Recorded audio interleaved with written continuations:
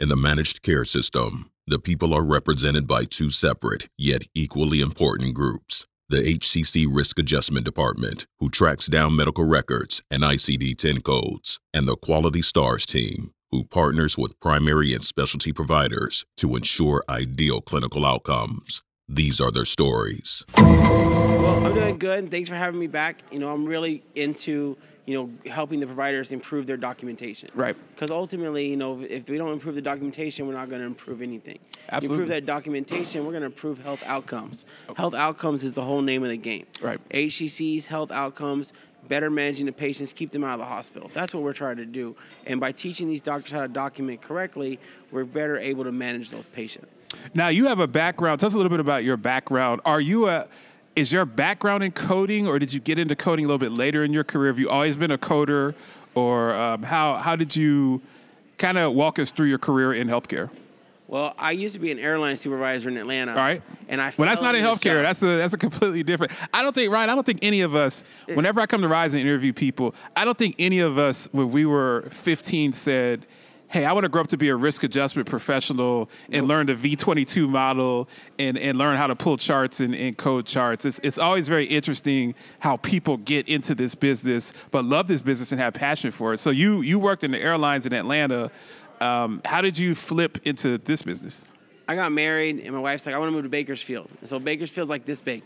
And I'm like, what am I supposed to do here? The airport's so little. And so she's like, well, we have a new program called Risk Adjustment at my job. Come try it out.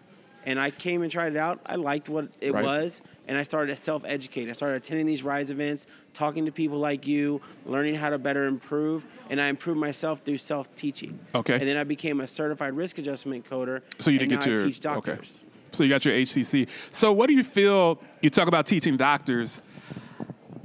My favorite thing to do in risk adjustment. So I think when I got into this business, I'm not a coder like you, but I was very good at managing the vendors. So I was very good at contracting. I had done that in my previous life on the hospital side. So I was very good at contracting, pushing the vendors to get the maximum out of chart retrieval and coding accuracy and coding completeness, all of that stuff. I really loved going to the providers and building value-based care.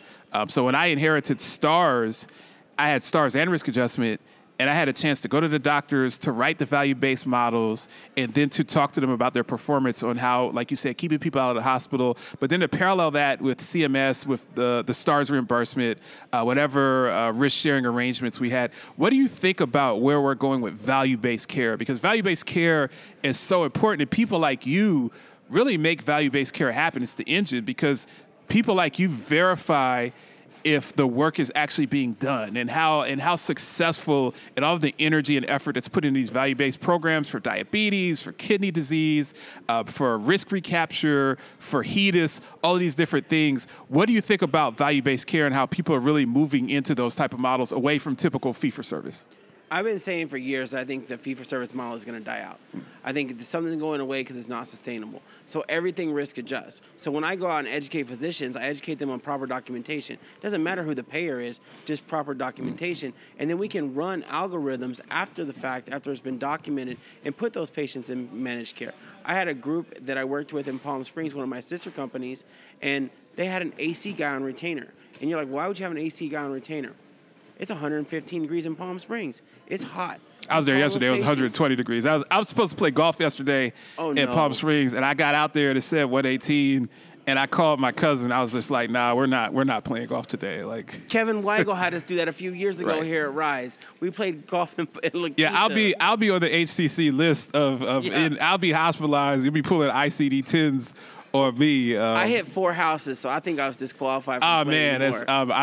I'm a terrible golfer, but I love playing 9 holes early in the morning, whacking it around.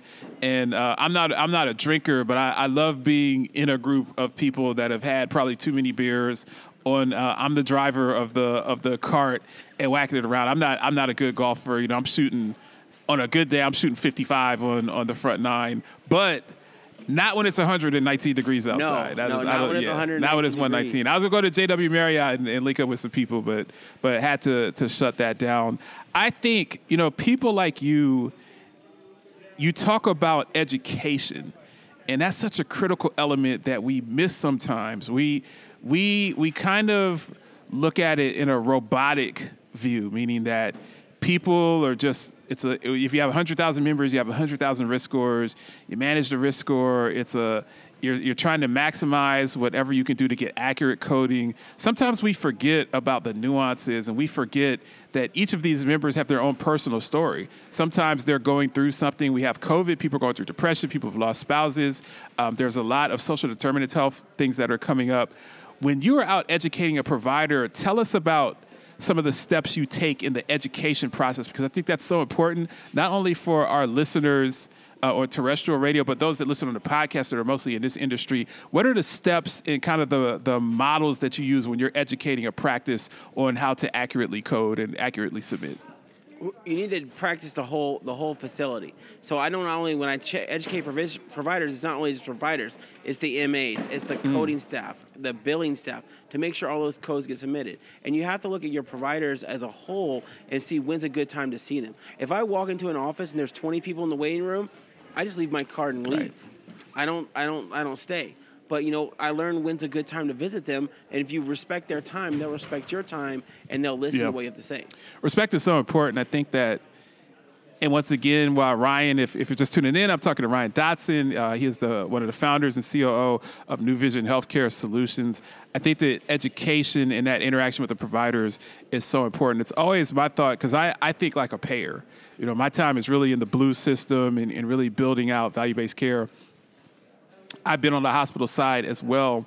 A lot of the organizations that I've been in had joint ventures between large hospital systems. I was at Highmark. They own Allegheny Health Network. So you have these joint ventures where even though hospitals and payers don't necessarily mix when it comes to Medicare, because the hospital benefits if the member stays another 3 days in the hospital. Exactly. When that's terrible for your readmissions, that kills your star rating. But you try to figure out how you can maximize revenue and maximize what's best for the member. But that education component is so important.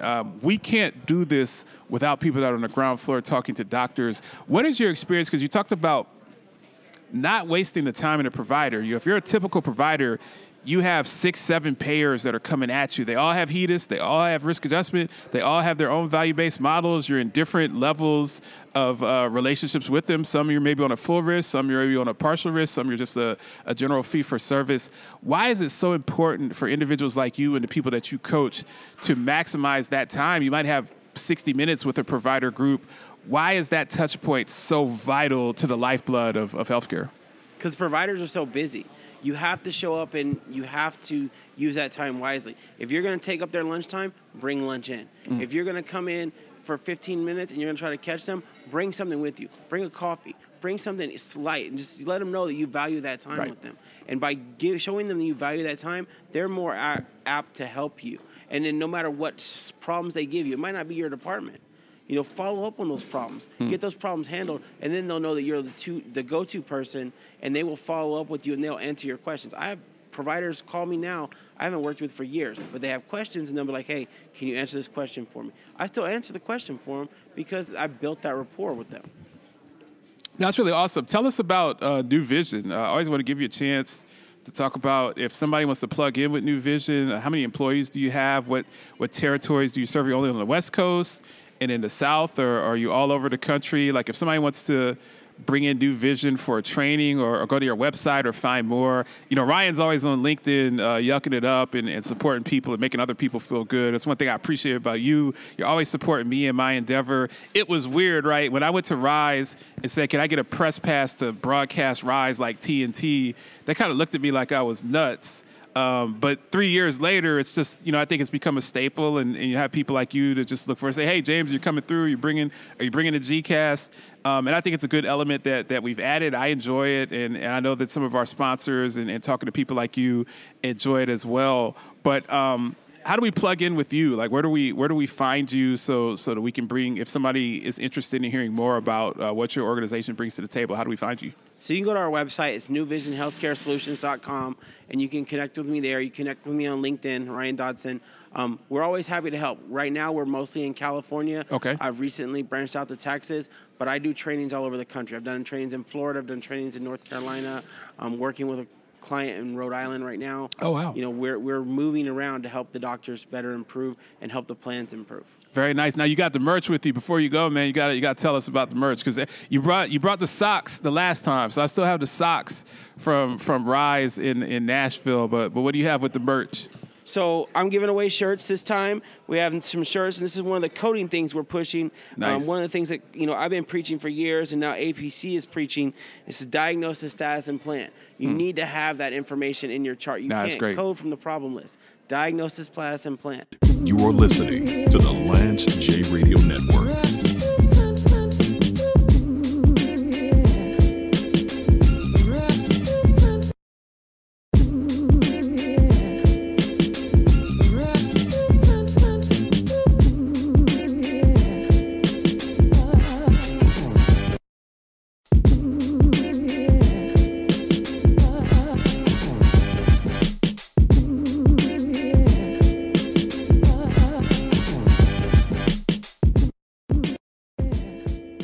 This is Lance J for MedHealth Clinical. When was the last time you had an annual wellness visit? MedHealth is currently accepting new patients and all major insurance carriers, including Medicare.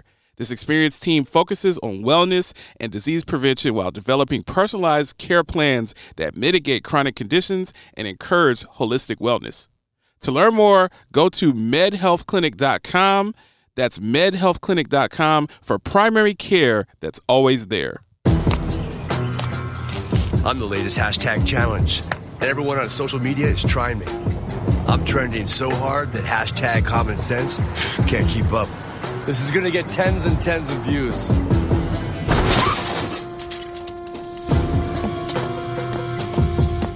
But if you don't have the right auto insurance coverage, you could be left to pay for this yourself. Get Allstate and be better protected from mayhem for a whole lot less.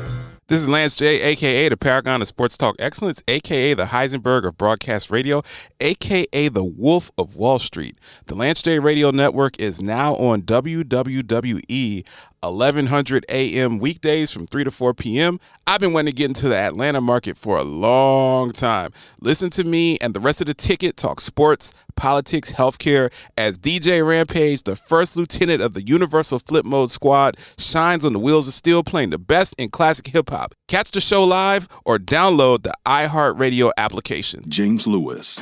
Jones resets in the shotgun, gets the snap. Hands it to Elliott, who goes sweeping to the left side. Gets to the 20, loose to the 30, to the 40, down the left side to the 50 goes Elliott. Rampage, the first lieutenant of the Universal Flip Mode Squad. He's going to take it to the house. 30, 20, 10. Touchdown, Ezekiel Elliott. 85 yards. You are listening to the Lance J Radio Network.